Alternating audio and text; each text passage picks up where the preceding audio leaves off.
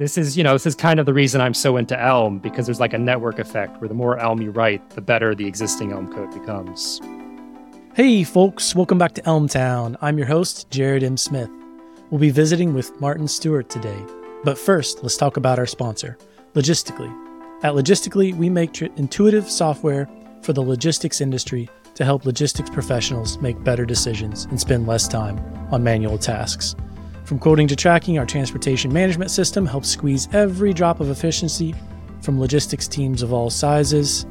I enjoy writing Elm at work. I do it nearly every day. I do full stack, but I enjoy it. So come check us out. Logistically pays me to record Elm Town episodes, as well as pays for our production and hosting costs. We build the front end for all new features in Elm. If you're interested in our mission and enjoy writing Elm, please drop us a line, elmtown@logisticallyinc.com. I'll put a link in the show notes. Now, Martin. Martin is a prolific Elm developer. You might say he's all in with Elm, using Lambdera to build full stack Elm apps from games and side projects to a real estate startup. Some of his projects include ASCII Collab, an app for drawing ASCII art with other people, Circuit Breaker, Meetdown, it's a meetup alternative, awesome, State of Elm Survey 2022, several packages, a couple of them I'll mention under Martin S. Stewart, is Elm Audio and Elm Serialize. He wrote at least the initial version of Lambdera Program Test. He also developed the interactive UI source maps for Lambdera and many, many more. He is an advocate for Elm. He presented Hobby Scale, making web apps with minimal fuss at, Funk Prague, Sweden? Funk Prague, Sweden, and also at GoTo Aarhus. Oh, wow. Okay. Excellent. Yeah. Well, Martin, welcome to Elm Town. Thank you. Yeah. It's really nice to be back. It was a while since I got to be on the show. Yeah. It's been a few years, so we got to catch up. I guess one thing I wanted to start with is to kind of go back, and there was something that you mentioned, and I usually go out and get a question from somebody you know, and so I got a question from Thea, your sister. She says, quote, "One project we worked on together was a cute little New Year's gift for our friend group, recapping some of the fun conversations we had that year," end quote.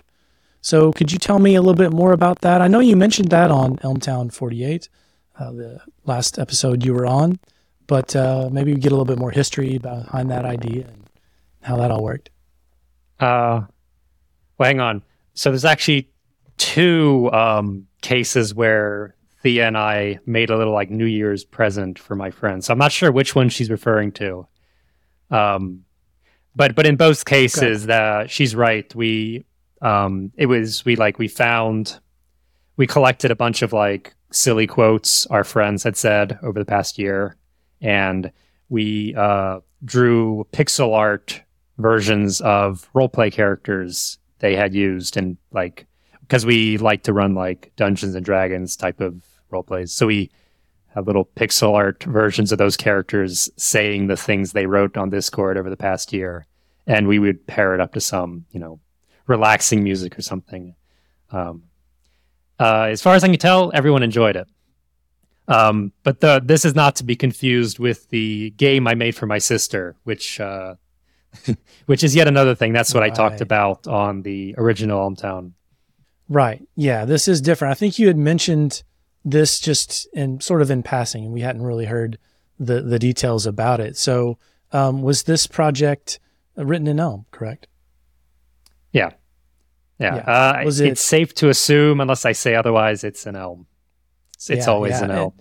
Yeah, and so what was this an early project for you, as far as like projects you've written with Elm?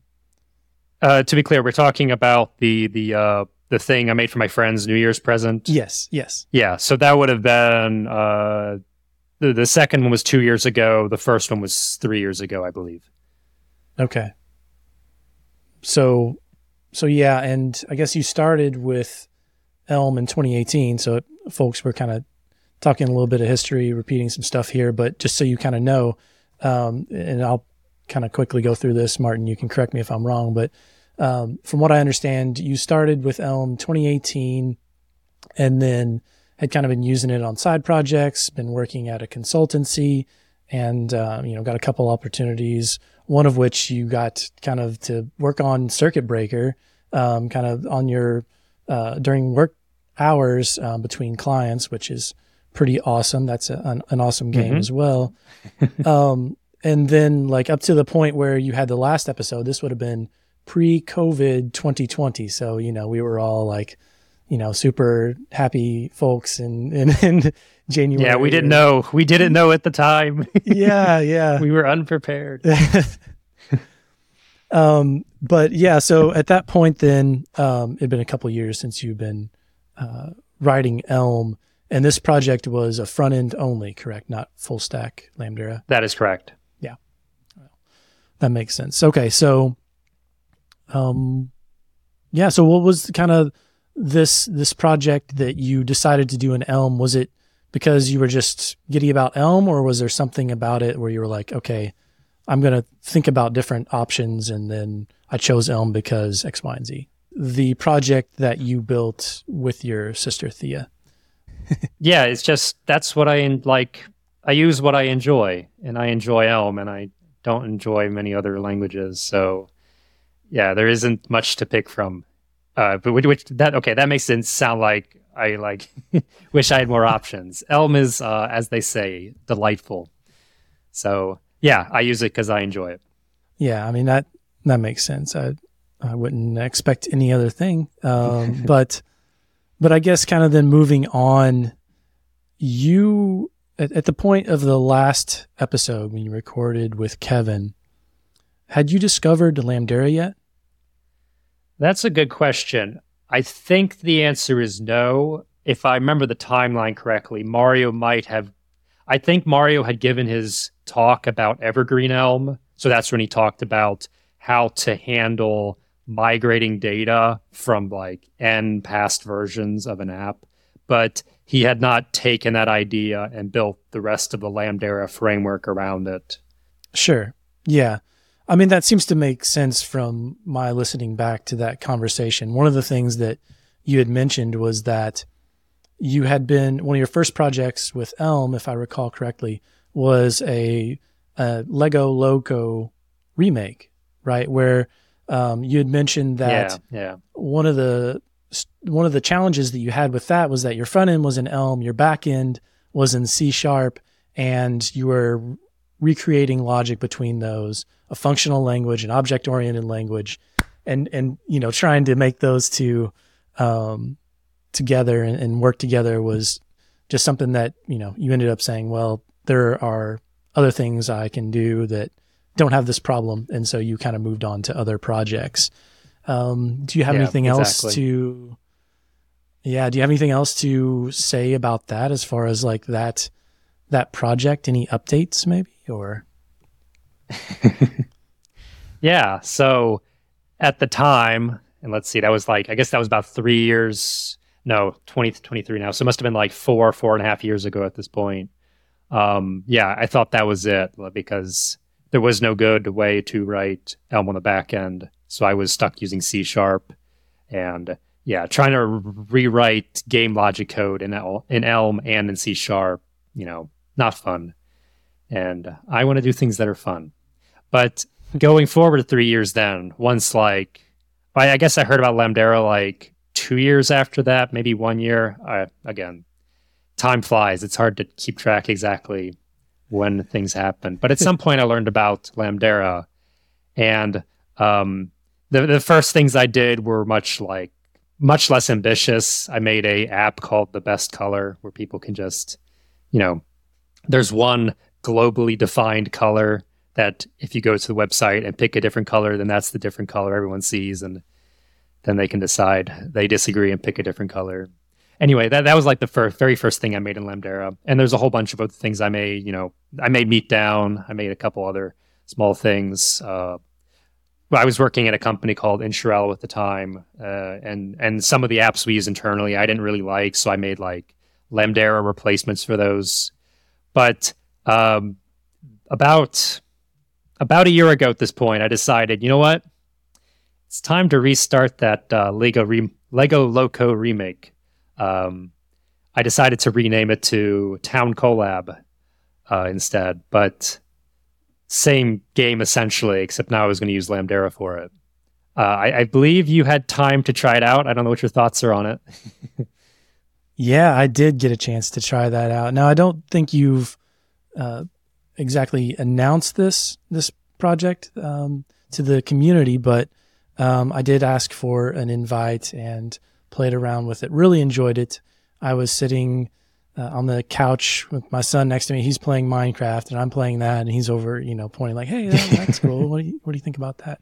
So yeah, I was talking with him about it. Unfortunately, he usually plays on a tablet, so tablet is not supported for it. So not yet. So yeah, I couldn't invite him yet, but yeah, hopefully that'll be a thing we can do in the future.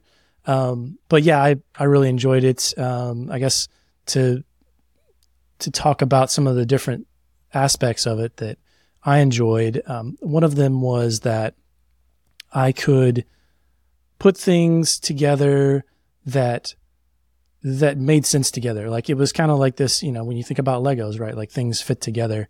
Like it was clear that all these different parts would fit together, right? Like it wasn't a lot of effort to figure out like, oh, okay, these things don't work. These things, and you're trying a bunch of different things that just don't make sense together. So that was nice. I like the ability that I could customize colors on things. That was fun.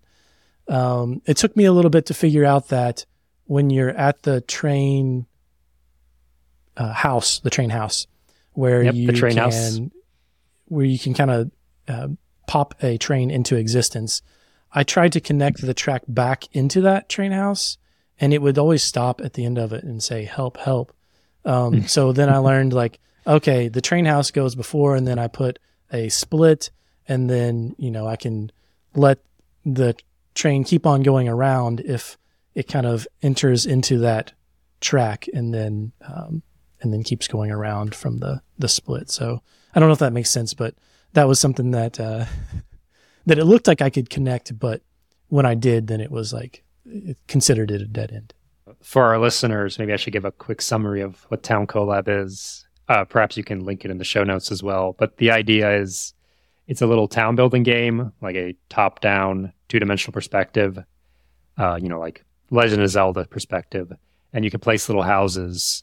And crucially, it's multiplayer, so you can collaborate, Town Collab. You can collaborate building your town together. And there's railroads and there's post offices, and you can send letters to each other with those post offices. I don't know if you found that feature. It's not the most... a tutorial is required for this game, and it doesn't exist yet. But yeah, I've heard a genre of game called the cozy games, and I think this might fit that genre. Yeah, I think that makes sense. The music is quite delightful, calm, but enjoyable, and the train is not overbearing. And I like that as the train starts to move off the screen, the volume gets lower as it sort of fades into the distance, and then when it comes back, it slowly fades back in. So that was quite a nice touch.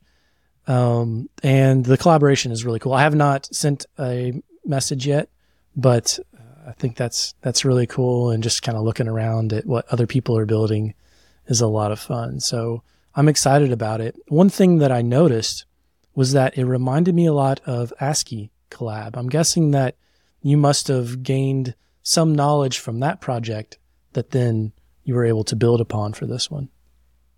Yeah, there is a connection. The name might suggest it as well, given they both have collab in the name.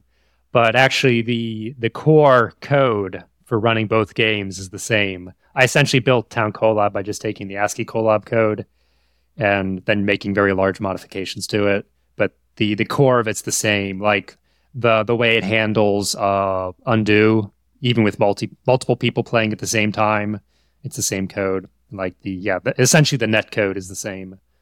From the beginning, basically what I did was I because ASCII Colab is just ASCII, so I have a texture with every possible ASCII character, and I just replace that texture with the pictures of houses instead to begin with, and then build from there. Nice. Obviously, there's some like departures from ASCII Colab, like trains. There's no trains in ASCII Colab. Maybe there should be, but there isn't. You know. Right, unless you design one yourself out of ASCII art. Well, okay. In that case, there is trains. At least there are definitely railroads in ASCII Colab. I think I drew some railroads. I think there's a train. It's been a while. I'm not sure. Nice. Okay, so yeah, I mean, even the original, the ASCII Colab, I think there were a lot of really interesting challenges, like you briefly mentioned there, where if you are dealing with multiple players real time interacting on the same surface, right? Like you have to deal with what happens when those things collide. And I know you mentioned this briefly, or I mean, you mentioned this in more detail in the past, and we can link to those different resources, but could you maybe talk about that a little bit and how you solve that problem? Yeah. I think the best analogy is if I refer to Git. Admittedly, if you don't use Git, then this analogy is of no use. But for those who are, think of it as you have the main branch, and then you have your own feature branch. Those are the changes you're making to the canvas. And then those changes get sent to the server, and the server sends back confirmations that it got your change. And whenever that happens, think of that as like a rebase. It's taking your commit, placing it on the main branch, and then all your remaining features on the feature branch off from that new spot on the commit history. And so if someone else makes a change, then you're now rebasing off of that, and you're replaying all your changes from the latest change from the server. Hopefully that makes things clear. Otherwise, I have a better presentation. Yeah, that makes sense. And so you were able to reuse that core logic and I guess probably some of the features of how you log in, things like that. So, okay. I like that. I like the simplicity of the login method too. Just what's your email? Here's a link. Really nice. Okay. And so this was something that you came back to. What was it with Lambdera that you felt like enabled you to do this? I'm assuming that, that was the case because before you discovered Lambdera, this project was shelved, and now you came back to it and used Lambdera to build it. Yeah. So, as mentioned previously, the original version used C# on the back end. Not ideal because now I have to rewrite the code for the game logic twice. But even hypothetically, let's just suppose I had Elm on the back end. It's not directly supported with an Elm, but you can always do a platform.worker, run some Elm code in the back, in the back end, and some kind of in some kind of AWS microservice, something like that. That's something you could do. I think even in a situation like that, I probably would not have had the motivation to do Town Collab, because what that does not do and what Lambdera does provide you is like handling all of the message passing between the front end and back end, for instance. So like if I was writing my back end from scratch with no Lambdera framework, I need to write an encoder and a decoder for the data that's going to be sent from the back end to the front end. Likewise, I need to do the same thing from the front end to the back end. So that's already a lot of, it's a lot of effort. And of course, now there are tools that have emerged that they can try to generate that for you, but they're usually not perfect. They're not as seamless compared to Lambdera, where, you don't even need to think about it. It's just not a thing that needs to cross your mind. It just works in the background. And then there's other concerns which Lambdera handles. Migrations is one of the big ones, where like you've released version 1, great. You don't need to worry about migrations at that point. But when you have version 2 and you've changed a bunch of things, because, it's still early days, lots of new features and refactoring has happened, you now need to like take the old data and somehow migrate to new version. And with Lambdera, it like saves your version 1 types and then can do a diff between version 1 and version 2 and see what has changed, and then generate almost all of the migration for you. All you have to do is write the code for the bits that have changed, which typically isn't that much code. So it's a massive time saver. And on top of that, it's type safe. So where in like outside of Lambdera, I'm always worrying like, am I about to do a deploy? And that's it. Everything's gone.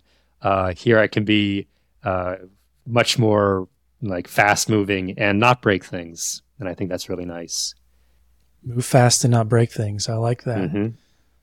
Yeah. So evergreen migrations helped the ability to do serialization. Of course, when I say to do serialization automatically for you. So there's, you don't have to think about that as even a concept. And then the other thing is, of course, the idea that your game logic is in one place. Yeah. Right? Yeah. And you can reuse that in the front end and back end. Oh, there's one more thing I might add, which is maybe for some people this isn't a big deal. For me, I hate writing deploy scripts. So it's really nice in Lambdera where you just write Lambdera deploy in your command line and it just deploys. Like the first time you deploy, you need to like go to the Lambdera dashboard and create the name of your app. But that's 20 seconds. In contrast, when I've worked like with AWS, I'm just like scratching my head like, so what service do I need? How do I deploy to it? And then there's always that point where you have some kind of GitHub CI script and you run it, or rather you don't run it, you deploy, wait 5 minutes. Did it work? Oh no, it didn't. Okay, let me think for a while. What I did wrong? Oh, typo there. Try it again. Oh, got a little farther. 5 minutes later, I find out I got a little farther. I got to figure out. Maybe some people are much better at that than I am, but I think that's my least favorite part is like the DevOps step. So I am so glad that Lambdera takes care of that for me. Yeah, that's pretty great. I would say that, there are entire roles, positions at companies where people work to handle the DevOps. So I think, to be able to say, well, that's just, that's not a concern for this is pretty amazing.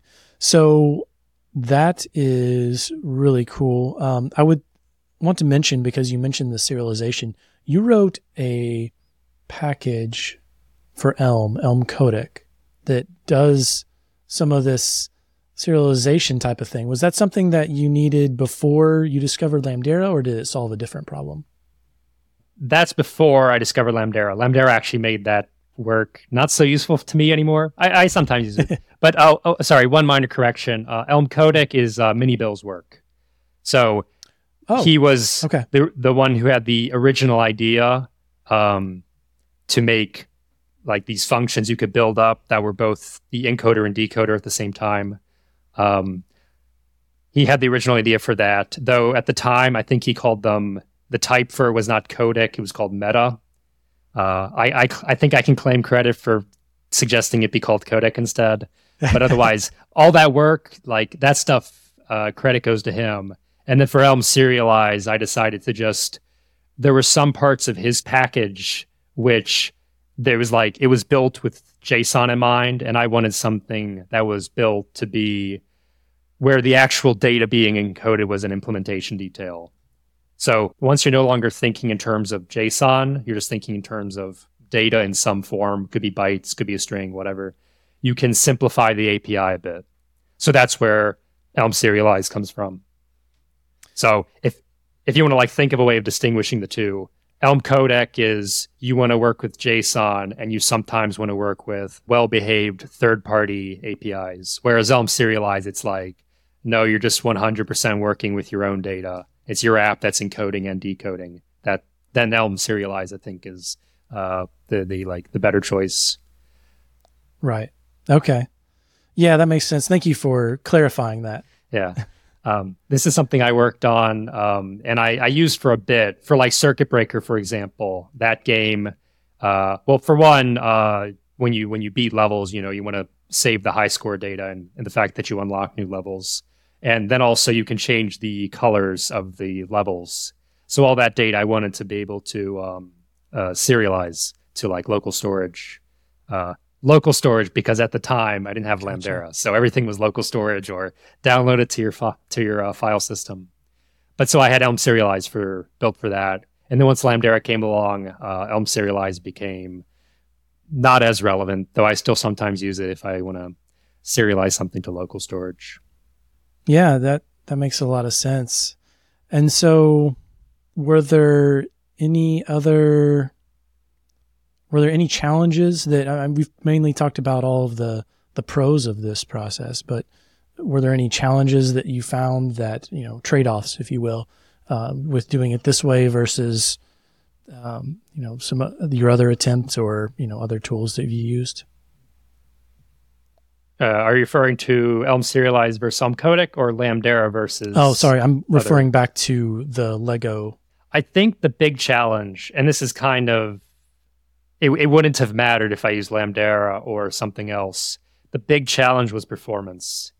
Like, one of Elm's like big benefits is performance, but there's a bit of a caveat to that, which is that Elm is very fast when it comes to doing like DOM rendering, because it can very efficiently figure out what has changed. There's HTML.lazy, so you can avoid doing redundant work.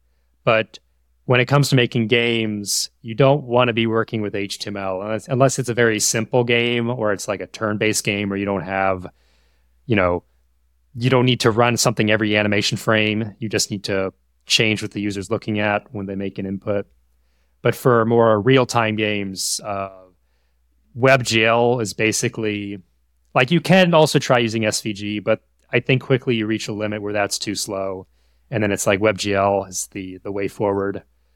But even then, quickly you reach like a point where I'm just constantly thinking about, well, how can I make this faster? Because I don't want to generate lots of garbage that causes garbage collector pauses in the game. I don't want the game to like feel like it slows down when you're placing lots of houses quickly in a row. So there's lots of caching that I need to do. So I spent a lot of time thinking about that, which I think overall it's a net positive. Like, I lost time thinking about this performance stuff, but, I still gained a lot of time by the fact that it's Elm. I'm not, there's a whole class of exceptions that there's no null exceptions. I don't have to think about that. No time lost there. So overall it's still good, but I'm always now thinking about like, well, but what can we do to make this faster? One thing I've always been thinking about, could we take Elm Optimized Level 2, which I don't know how well known that is within the community, but it's a tool that I apologize. I don't remember the people who have been working on it, but it's something that some people have been working on, and it tries to take the output, the JavaScript that the compiler generates, and do some tweaks to it to make it faster. So I've been thinking like, well, should I try out that, see what that does? It would be really cool if Lambda had that built in so that all Lambda apps automatically get a performance boost from that. That's a good point. We've talked about Lambda quite a bit. And for folks who may not be familiar with Lambda was created by Mario Rogic. And I understand that you have, kind of worked with him. Of course, we mentioned earlier the program test tool and the interactive UI source maps features that you built for Lambda. Maybe you could give us a little bit more detail about those and kind of your relationship there. Yeah.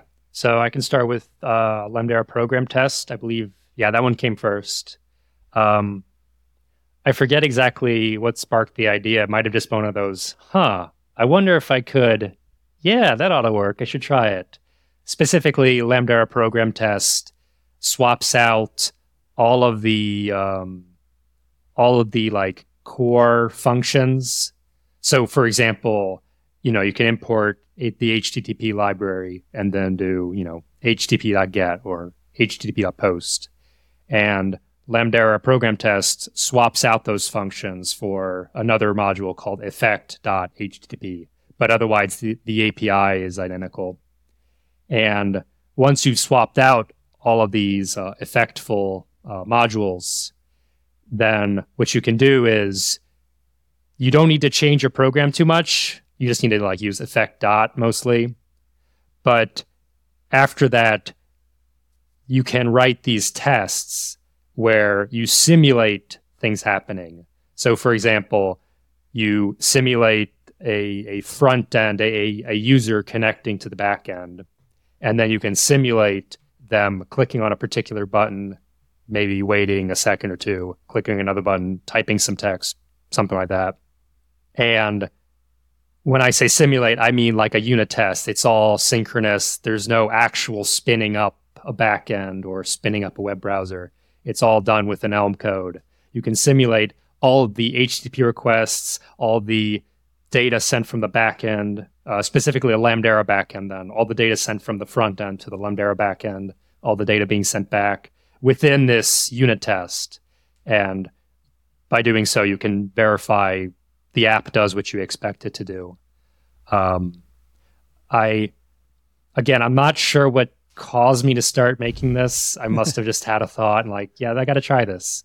But what I figured out is wow, this can really pay off in certain situations. Like if you have an app with some kind of onboarding flow and then the user does, fills out a form or whatever and then clicks the submit button and then they get maybe they get an email back or something, all of these different steps, and you want to somehow check that it works. When you can just write this single unit test that simulates this entire flow, it saves so much time when you're just, you want to make a change and then you want to make sure nothing broke and you have to go through the happy path by yourself. So first I used this for Meetdown. That was probably the first quote unquote real world test, and it was promising there. So then I decided to use it at shortly after I started working at a startup called Realia. So I used it there and used it extensively because, it was really useful stuff.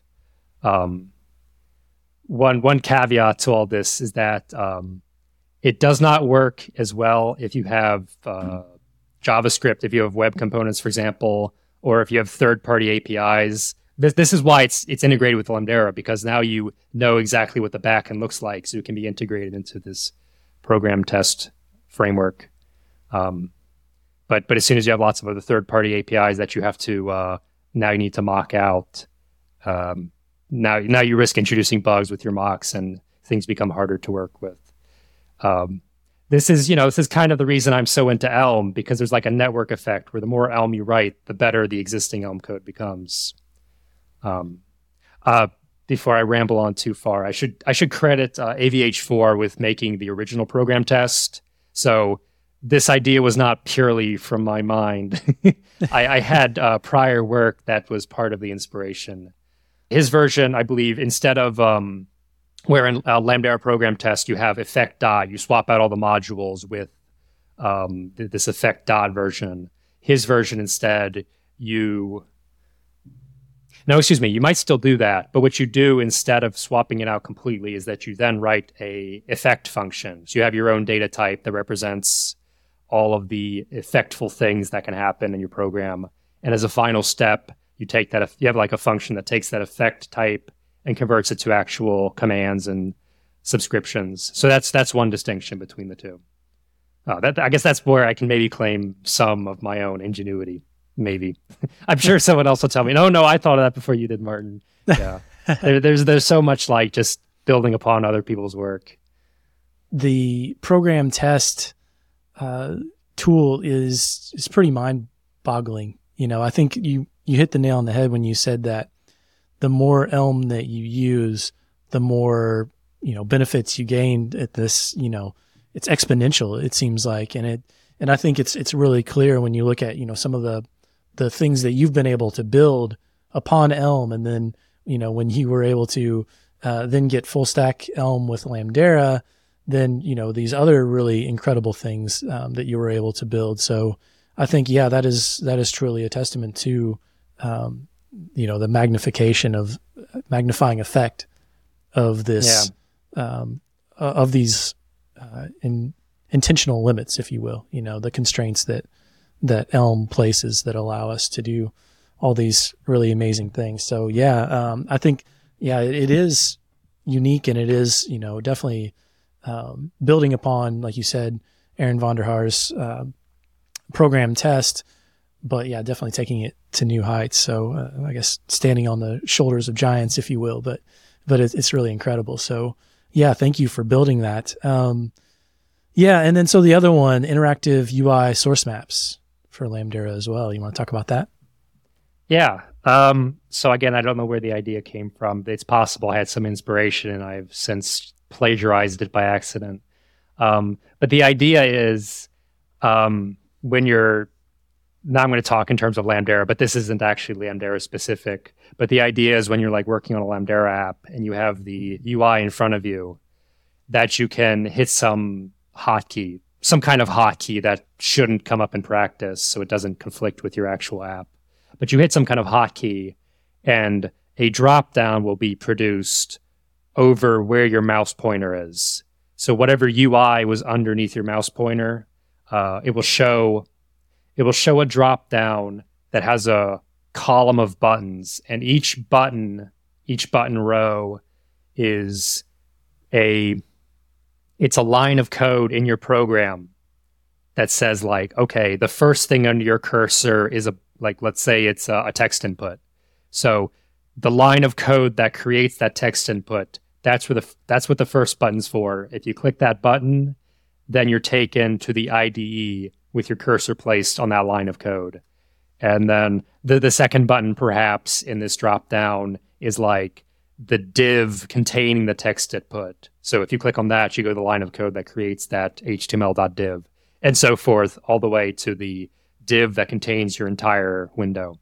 I admit this is one of those things where, so like I was just, raving about, Lambda program tests, so useful, I love it. With the UI source mapping, I don't use it that much, actually. People have told me they like it. Mario, I think, is the one who really loves it.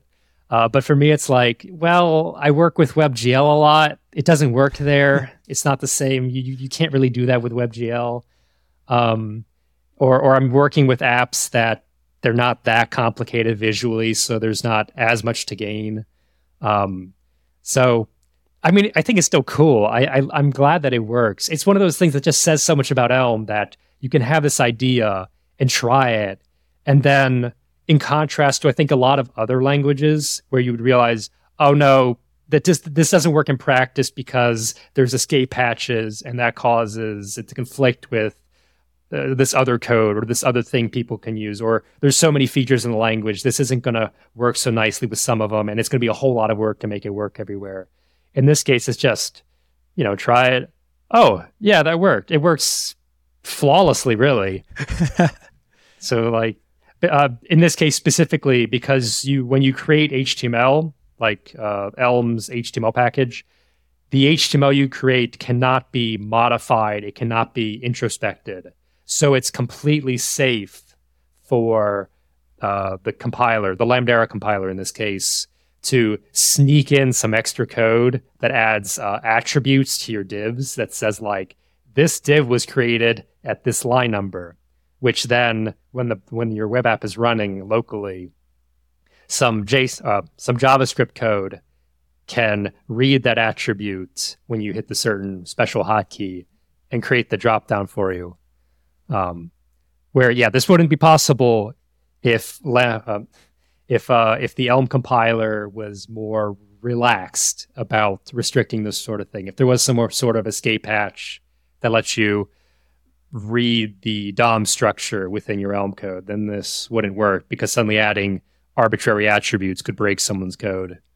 Yeah, my mantra for the year is there's freedom in your limits. And I think, kind of going back to what we talk about with the constraints that they're artificial, right? Like obviously there are plenty of frameworks and tools that do things differently, that take, shortcuts that provide some benefit, but it's pretty incredible how this particular set of constraints leads to so many things that, like you said, you just kind of try it and then you're like, oh, okay, that was not too bad. That actually, wow, that was pretty amazing. But with this one in particular, if you said it relies on these lines being put into the source code, I'm guessing then you had to collaborate with Mario, or did you learn some Haskell to do this, or how did you approach this particular problem?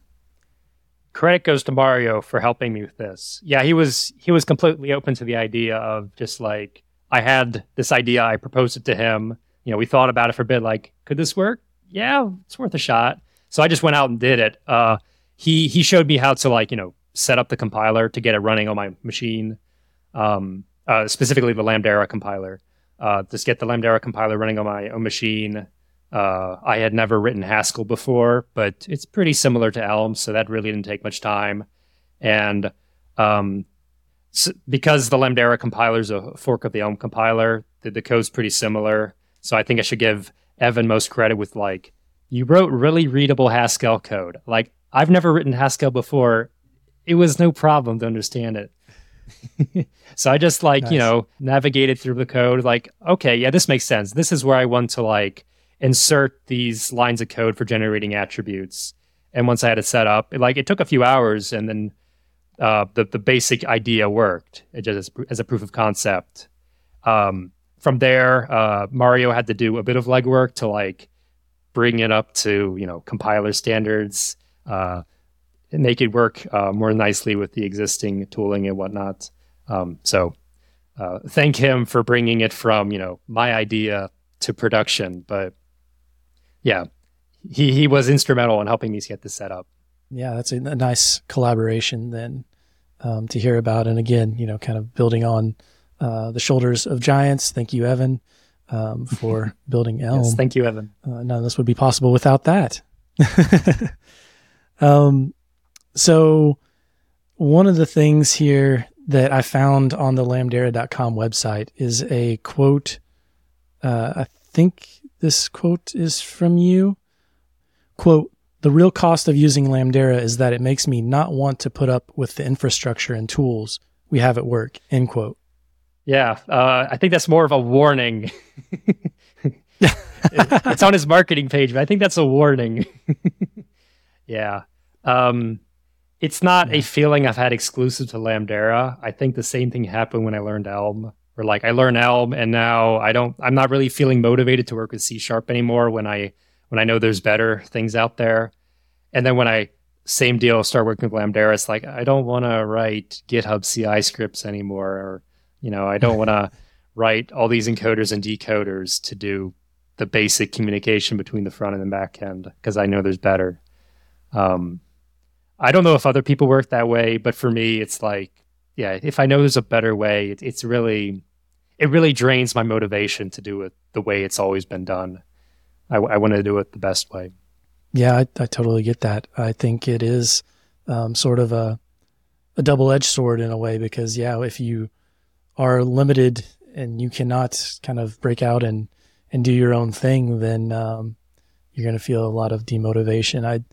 I certainly had that myself. In 2018, I actually had agreed to be laid off with some other folks, and then actually started searching for a job where I could use Elm when I actually found the Logistically job in January 2019. So I know that powerful feeling, and it definitely motivated me. Yeah. And it's funny now because I talk to people with work, and we use Python on the back end, and once they kind of get into Elm, then they're talking about all these other things for the back end, and we're far enough along that it would be very difficult to change. It's probably not going to happen. Sorry, folks. But the reality of it is, hey, we get to use Elm on the front end. So it's wonderful. And then, we just try to bridge that gap as much as possible. But yeah, so anyway, that is, I guess, the kind of trade-off. It's once you go down the rabbit hole and you get all these benefits, then you are aware when you don't get these benefits. And I think it's a huge productivity thing. It's clear in a lot of the tools that you've been building. And we've only talked about a few of them. I mean, you briefly mentioned Meetdown, but maybe we should talk a little bit more about that. Yeah. That's probably the first one that you had written, I would say, as not game related, but to me, it seemed like it was the first one that kind of proved that we could build something that is an app, a web app, that a company might build, and you build it with Lambdera and make it awesome. I think this is becoming a theme now, but I don't remember exactly why I built that. I think the reason is because Mario was hosting Elm London on meetup.com or meetups.com, whatever it's called. And they were charging him money for that. And I thought, that's ridiculous. Why? Why are they charging him money for that other than, it's a network effect. He's trapped on that website, so they know they can make him pay money. But I thought that was dumb. So I decided to make my own version instead. And yeah, I guess part of it was also, see if Lambdera was up to the task. Because it's so easy to make the best color. It's like 100 lines of code and declare, oh, Lambdera is great. And then not realize that when you reach the 1,000-line code mark or the 10,000-line code mark, something breaks, who knows what. So I wanted to push the limits. At least I'm assuming, again, I should have written it down. I don't remember exactly why I made Meetdown. But yeah, so I decided to do that. And I think it just took me a week or two. I happened to have some vacation time or something. And over that time period, I just made Meetdown. And it went really smoothly. So at that point, I think Mario was my first user. I should add that another reason he switched is because he wasn't really getting a benefit from the network effect of having lots of users on meetups.com, because people were finding out about his events because he was promoting it on Twitter and Slack. So there was no sense in him staying around on meetups.com. So yeah, he switched over, and he's using Meetdown for a group called Elm Online, which is another group that runs every month or so, or bi-monthly. That people are welcome to join, by the way. It's a great group. We present lightning talks.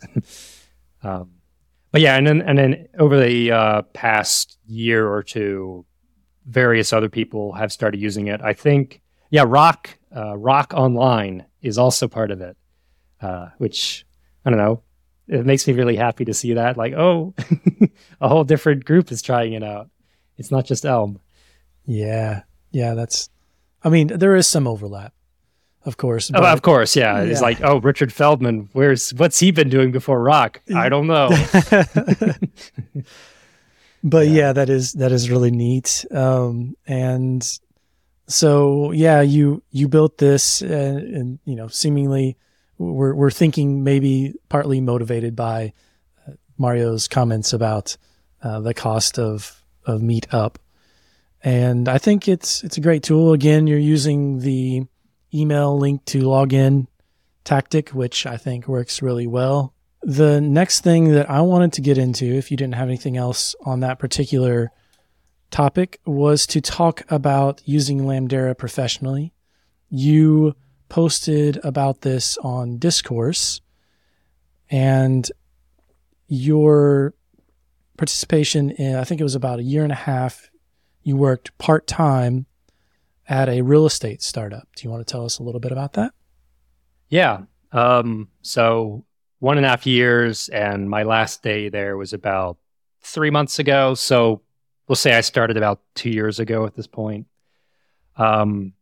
Yeah. So after I had finished my previous job, which was Elm on the front end and F#, but at that point I wanted to use Lambdera. Again, this warning I mentioned earlier applies.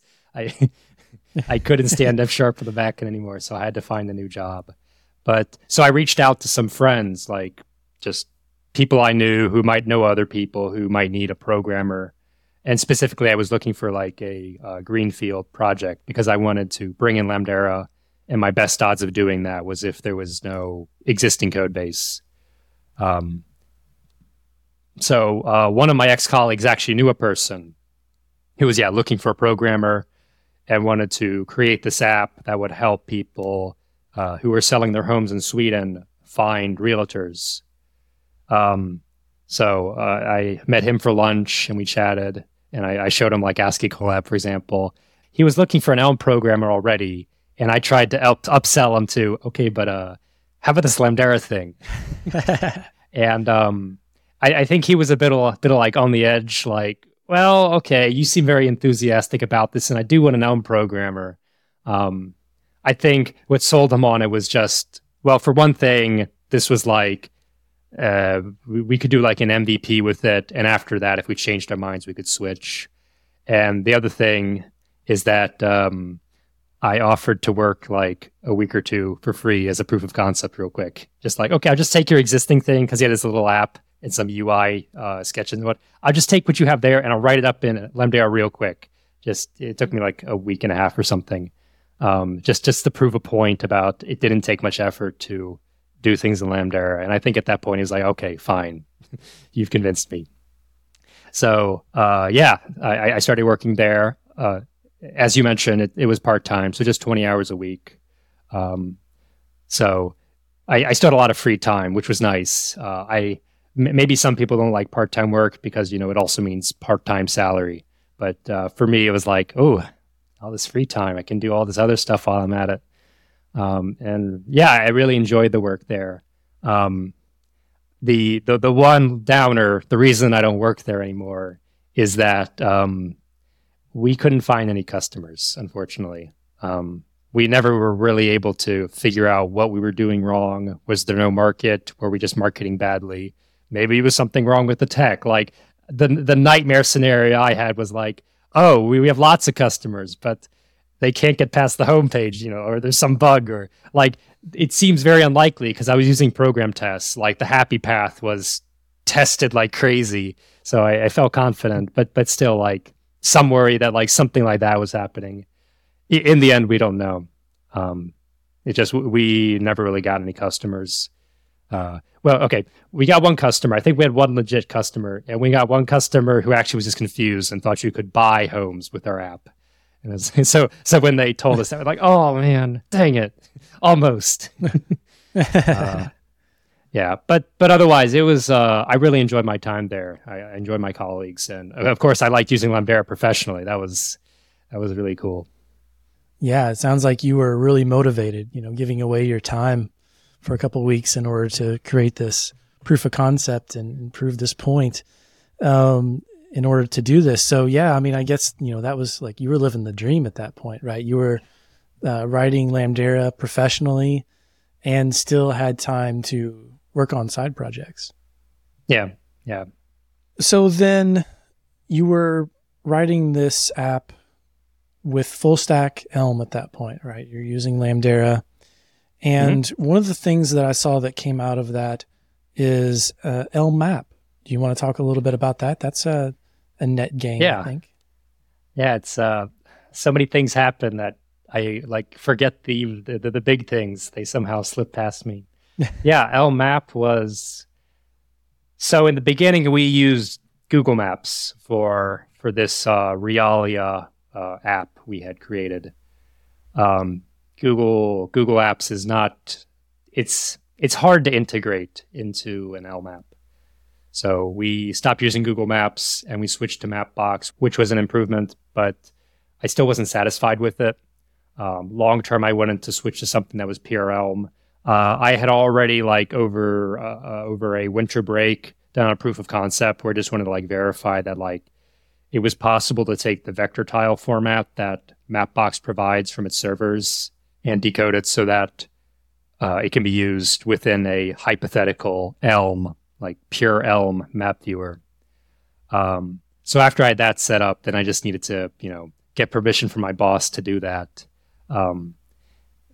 It took a little while. I had to can I do it now? No, there's more important features. Fine, you're right. Okay.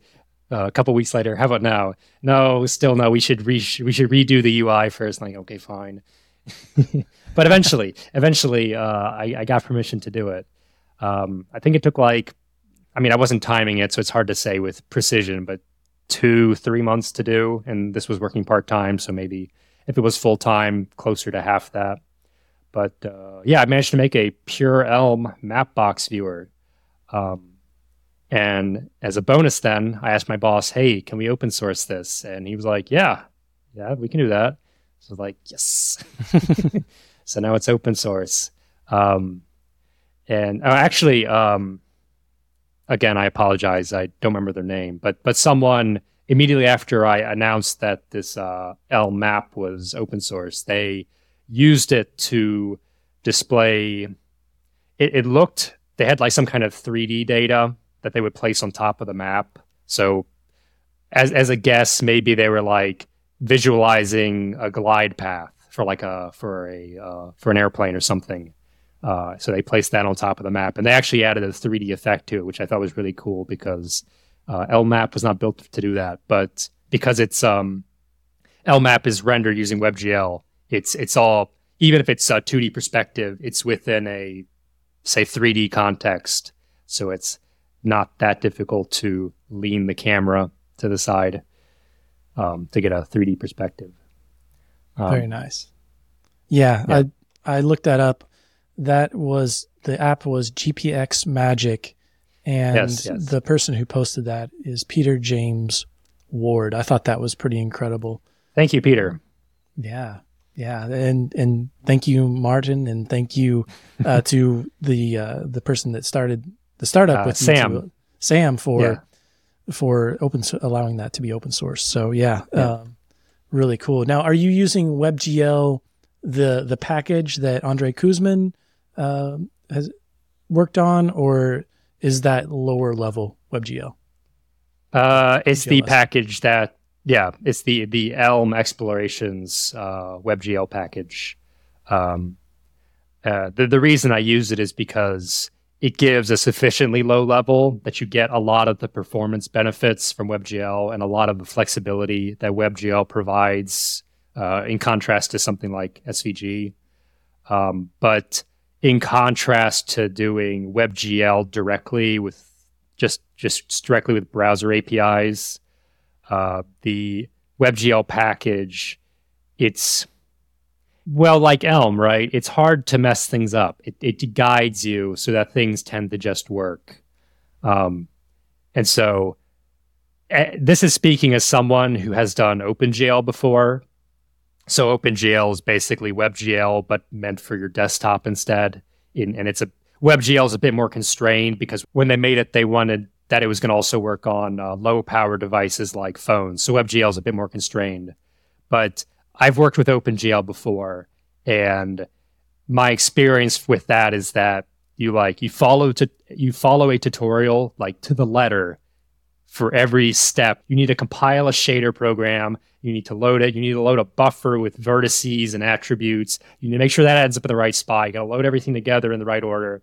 And if you do anything wrong, blank screen, no indication why. So like I was well aware of how bad it could be. And the WebGL package is just, well, I don't know how to I don't know any fancy words to really capture what I felt, but it was really easy to use. It was really stable.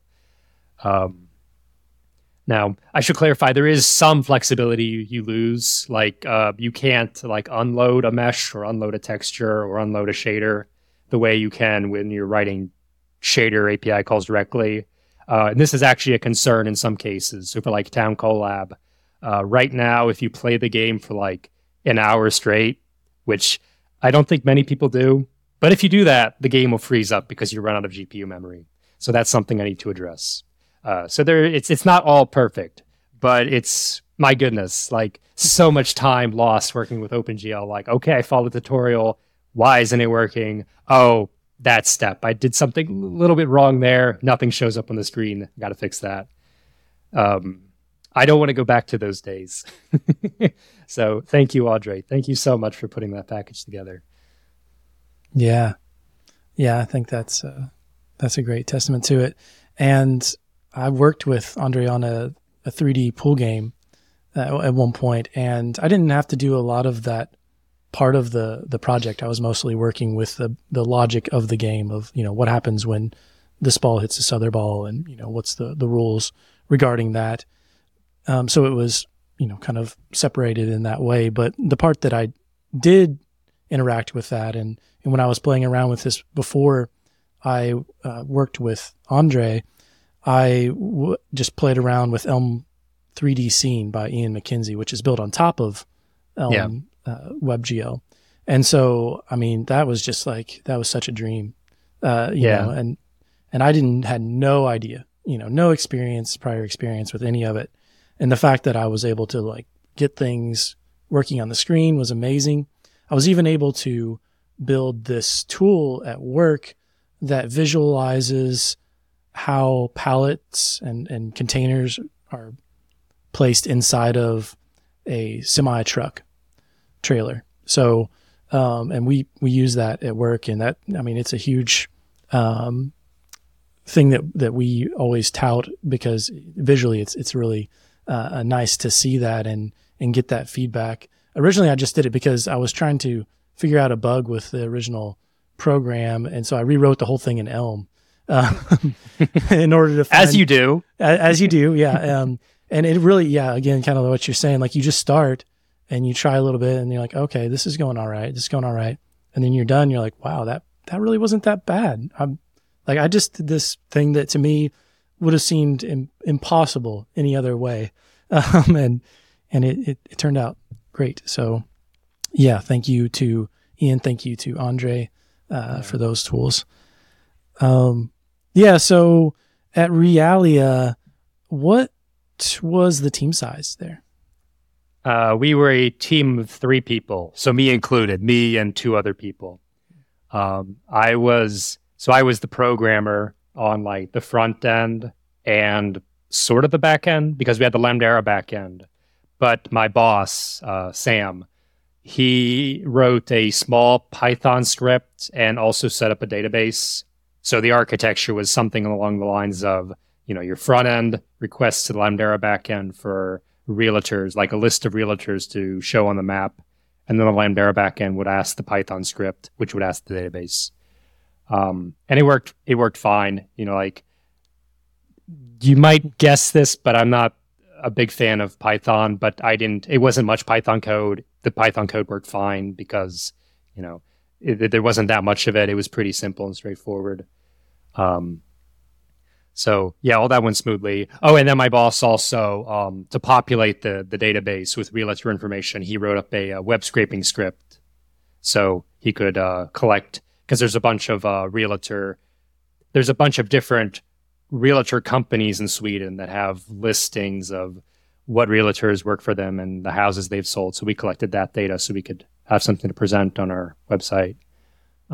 So we essentially were the 2 programmers, and then the third person, Sina, was our UI designer, and he also worked as a bit of a businessman. Both Sam and him were the businessmen. They were co-founders together, but Sina's other responsibility was doing UI design.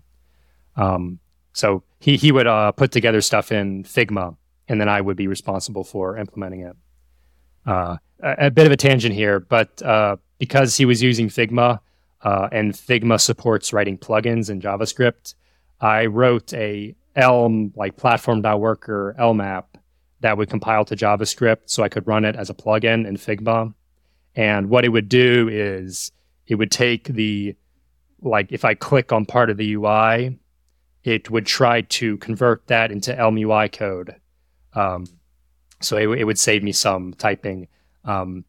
Unlike the other stuff we talked about here, this felt more of on the edge of is this really save me time? Maybe, because the code it generated wasn't, it wasn't quite where it would need to be really be useful. But I thought it was pretty cool to have, to be able to just make something like that. Just kind of, I suppose it's sort of an unintended benefit of JavaScript being everywhere, is that, it means Elm is everywhere too. You can try it wherever you think it might work. Yeah. Okay. So a team of 3 working on this. You were working half-time. How many lines of code for the Lambda Elm side of it? So I actually counted this at some point, and now I don't quite remember the numbers, so I'm afraid if I say a number now and check later, I'll realize they don't match up. But I'm going to guess, I think it was about 30,000 lines of code. Specifically with the caveat that, like, I think we had a module that was like test data, but it was not in the test folder because it was easier to structure having it in source folder. So not counting that, for example, I think it was like 30,000 lines of code, which to me is kind of like, that's it? Like, really? This entire app and it's 30,000 lines of code? But I think just in a normal app, there is so many lines of code that just go to what Mario refers to as glue code, where it's just writing the encoders and decoders, writing the HTTP requests, all that sort of stuff that you don't need to do in Lambda. And that just reduces the amount of boilerplate you have to write is so much less. But maybe I should go check that number, and we'll put something in the show notes if I'm wrong, just so I'm not like spreading misinformation here. Yeah, that sounds good. So yeah, you're guessing around 30,000 lines of Elm code for front end and back end. And this would include whatever serialization, deserialization you needed to do with the realtor data, correct? That you were connecting to? Yes. So because that's third-party data, we needed to have decoders for that. It wasn't that much decoding. The format wasn't that complicated. This is an advantage of being able to speak to the person who's writing, who's creating the data. But this line of code count, it does include like the entire map viewer. Oh, wow. That even that wasn't that many lines of code. Yeah. Wow. Yeah, that's pretty incredible. Is there anything else that you've been working on that you want to talk about? Yeah, so I have been working on a project with Mario. I think I'm allowed to talk about it because he's talked about it during Elm Camp. Yeah, juicy gossip. We've had the idea of we want to make a website called Elm Market. The idea, at least for the initial version of it, being something where you can create feature bounties. So if you think like bug bounties, a person creates bug bounties, they pay you when you find and report bugs to them. The idea with a feature bounty is you place money on a particular feature you want to see completed, and then the person who decides to complete that feature gets the bounty. And so that's something we want to try. So basically, it rewards people for being like the good Samaritan who goes around fixing bugs in the Elm ecosystem. So that's something we want to try out. But yeah, that's lots of details to work out. So probably should leave it at that. Sure. Okay. Yeah, I have a ton of questions, but I'll reserve them for when you are. Might want to reach out to Mario, chat with him. It's credit to him. I think. Yeah, this is mostly his idea. Yeah. I think I saw some conversation about this at one point in one of the Discords. I don't remember which one, but it kind of seemed like it was one of those things where it seems like the collaborations you've had and the projects you all have worked on, it's like you kind of joke about it for a little bit and then it becomes a little more like, well, that could be a real thing, and that's great. I think that's the way it should be. So I can add a little bit more. So this is not a totally new idea. I checked online. There's other websites that do feature bounties, but as far as I can tell, they're all, dead. There's nothing going on there.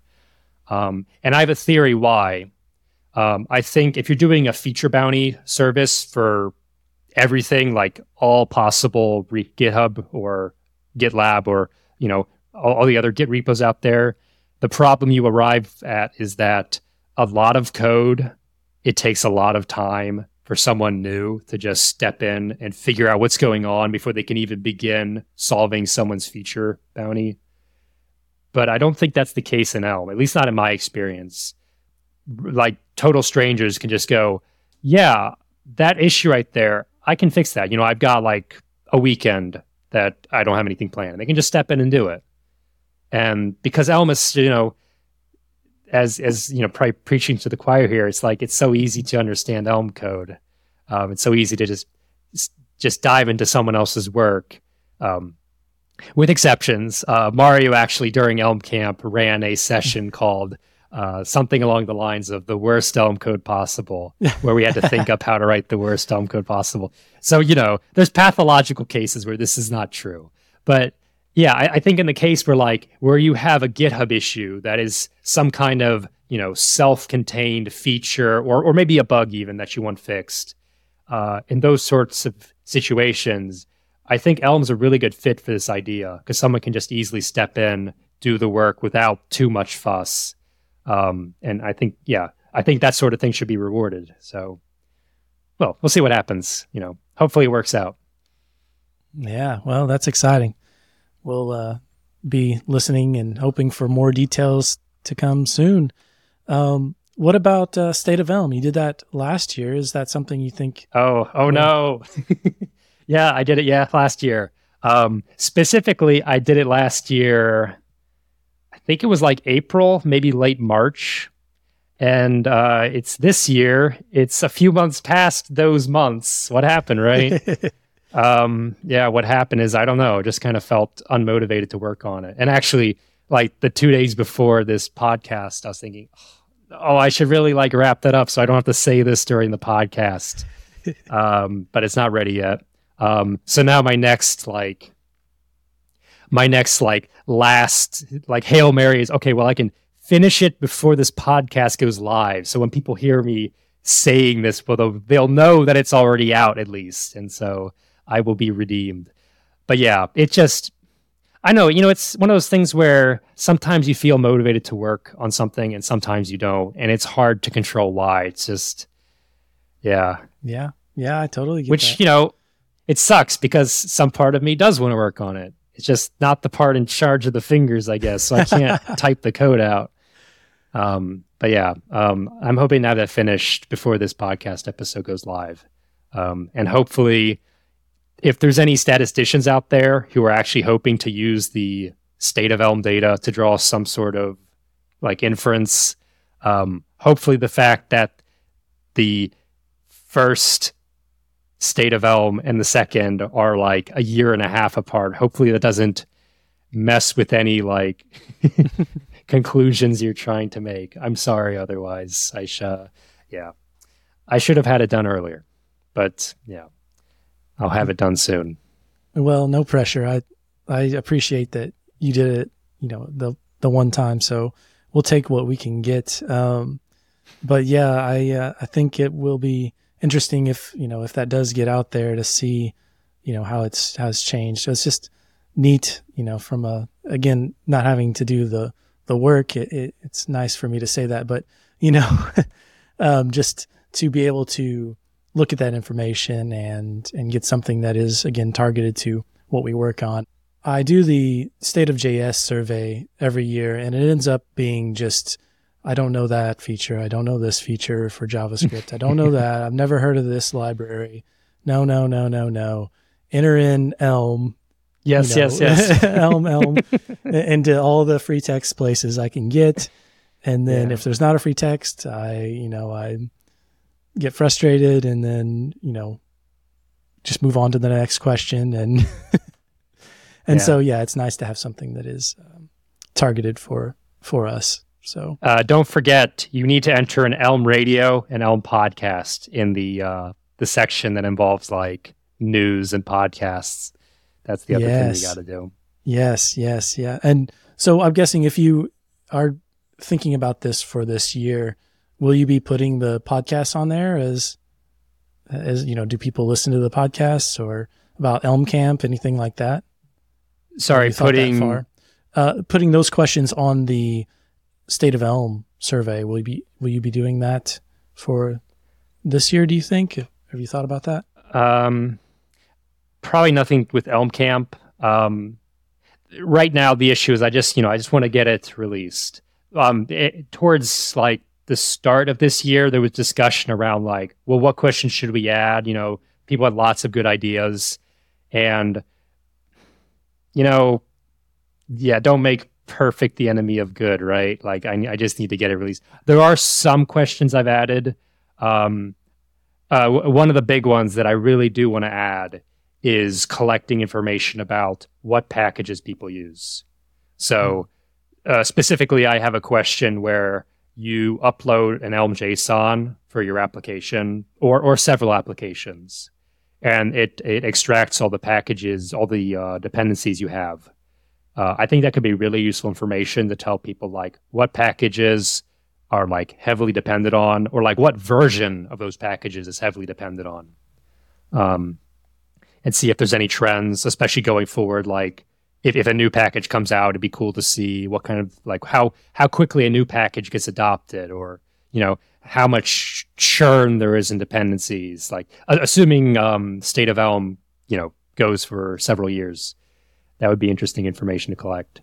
But yeah, I've been mostly focusing on just trying to get it out. Fair enough. And perhaps this is unpopular, but I've also been like thinking about what questions I should remove, because at the end of the day, once the surveys are in, I got also sort the data. That being said, now with GPT being a thing, it might be feasible to just give it a big blob of free text answers and go, you sort it, figure it out. Yeah, and, perfect. Hopefully it'll come up with something good. Yeah. But I still want to hedge my bets there. And I think some of the questions just didn't really make sense to keep. So yeah, not all the questions are there from last year, but I've tried to, I don't want there to be too much churn with the questions, because it's hard to do any kind of, analysis over a long period of time if the questions are different every year. But yeah, I'm thinking like I'm going to add the Elm JSON question, and then maybe next year there'll be more advice and I will feel more motivated to include those questions that people suggest. But then maybe after that, there'll be some kind of like, for the most part, just locking off, this is it. These are the questions we're going to ask, so that we can get, it's kind of like Elm, right? It doesn't change too quickly. And to some part, that's a downside, but to another extent, that's a benefit, because everyone knows what they can expect. It's something that can be relied upon. Yeah. Yeah, I like that. And I think it goes even further with what you're talking about with removing questions that don't make sense. That's definitely something that happens in the Elm ecosystem, in the language of removing things that don't make sense, or they're causing more harm than good. So yeah, I think, and again, you're the one doing it. So if you feel motivated to do it and that helps, then I say go for it. All right. All right. So is there anything else you want to talk about before we move on to picks? I'm looking at the timer. I think based on the current time, I'm going to say no. Okay. Save something for the next episode, perhaps. There we go. All right. That sounds good. Well, Martin, what picks do you have for us today? So something that's come up recently, Mini Bill has been working on I don't know if it's the final I don't know if it's the final name yet, but it's a package called Elm Interpreter, which to me kind of came out of nowhere, but it's really cool. And basically it's taking your Elm code, parsing it with the Elm syntax package, and then just running it. So it skips the type checking step. So this is what distinguishes it from like Elm and Elm, for example, which tries to be a full-on compiler. But thanks to skipping that step, it also is much easier to implement. So Minibell has been able to have like an Elm interpreter put together in a few weeks' time that I think is really cool.